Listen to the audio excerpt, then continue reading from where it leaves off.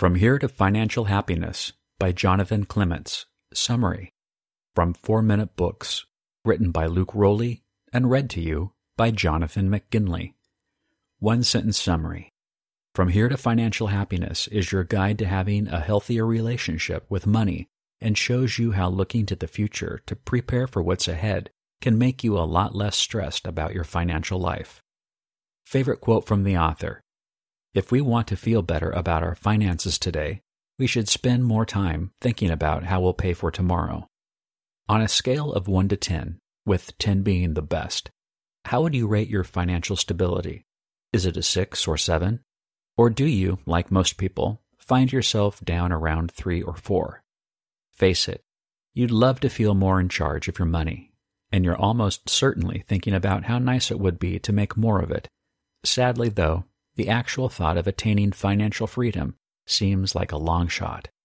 The truth is, although it takes a lot of learning and work, reaching your money dreams is entirely possible, and in many ways, it's even easier than you might be thinking. All you have to do is find a guide to get you started, and in no time, you'll be finding out why it's actually not so bad. That's where Jonathan Clements, From Here to Financial Happiness, Enrich Your Life in Just 77 Days, will come in handy. It will teach you all about utilizing compound interest to make more money faster, planning ahead, why insurance isn't always required, and much more. Here are the 3 most helpful financial lessons from this book. 1. You need to financially prepare for unexpected setbacks, like losing your job. 2. Because of evolution, you're less likely to plan and more likely to overindulge, but you can overcome this by thinking ahead. And 3, lowering your expenses helps your wallet and your health. Are you ready to finally take charge of your relationship with money? Let's dive right in. Lesson 1. Unexpected setbacks are inevitable, so prepare financially for them. When COVID-19 lockdowns started in March of 2020, my Fitbit showed that my resting heart rate spiked.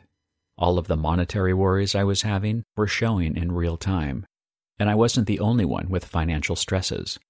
Money trouble is one of the biggest anxieties for almost everybody, but if you plan ahead with an emergency fund, you can say goodbye to those worries and their negative effects on your health. Strive to have 3 to 6 months of living expenses saved somewhere that's difficult to access. That might be a savings account or secure investments. The biggest setback this is to prepare you for is in case you lose your job. You can usually sacrifice a few things in your monthly budget to replace a broken washing machine or fix your car, but unemployment takes away that budget entirely. I lost my job in 2019, and I remember how stressful it was to make sure we'd stay afloat. Luckily, I had a growing side hustle, but I quickly learned my lesson and now have savings in the bank at all times. To get started with your emergency fund, look at your monthly living expenses and multiply by 3 or 6 to know how much you need.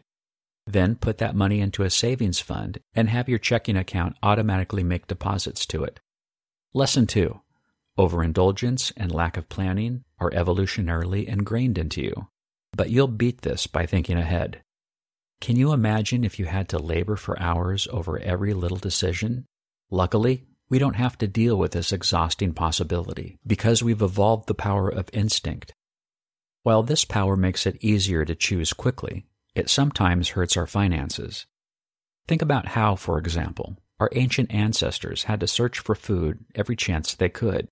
They had to work hard in a time when it was difficult for them to find nourishment and shelter. Our minds still work the same way, but this tends to make us overindulge and not think ahead very well. Valuing hard work with unrestrained optimism that it always leads to success makes it hard to plan and work smart. This is why some people get excited about a new business idea only to see it fail due to poor planning. Instead, look ahead at where your current financial situation is taking you. Make sure you're well aware of your current expenses. Calculate your fixed monthly expenses like your mortgage. Don't let them be more than 50% of your total pre-tax income. Add that number to your monthly taxes and savings to get an even better picture of where you are. Also, check that at least 12% of your money goes to retirement. Once you subtract all of that from your income before taxes, you know how much you can spend on your hobbies and fun. It might be easy to start a book like this, thinking that you'll get the secret to making millions overnight. The reality is, such a secret doesn't even exist. Lesson 3. Your health and financial situation will improve if you lower your expenses. Becoming happy with your finances is actually kind of a simple process when you look at it more closely. All you have to do is learn the right habits and implement them into your life. One of those habits is frugality, which is the ability to spend less than you earn and less than you need to. This might mean reducing your internet bill or not buying the latest phone model. These actions aren't all that exciting and may be difficult, but as Dave Ramsey says, if you will live like no one else, later you can live like no one else. If you think about it, you really don't need those luxuries that everybody else indulges in. It's what's keeping them poor. When you instead intentionally purchase only what you need to, you set yourself up for reaping the rewards of financial success. Doing this also benefits your health. For one, it reduces the anxiety that comes from living paycheck to paycheck. But what's more, most unhealthy expenses are also bad for your body too.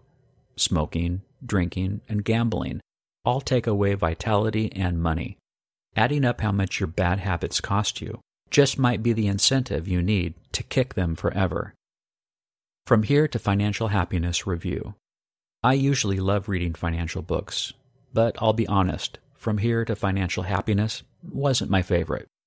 My least favorite part was when it mentioned that retirement isn't optional, because I completely disagree. Retirement is really bad for you, and we need to change this societal norm. However, there were still a few great insights that those who are new to financial happiness will find beneficial. Who would I recommend the From Here to Financial Happiness summary to? The 55-year-old who's considering buying a brand new car but doesn't realize it's a waste of money. The 28-year-old couple that's constantly overspending, and anyone that could really use a boost in their financial literacy.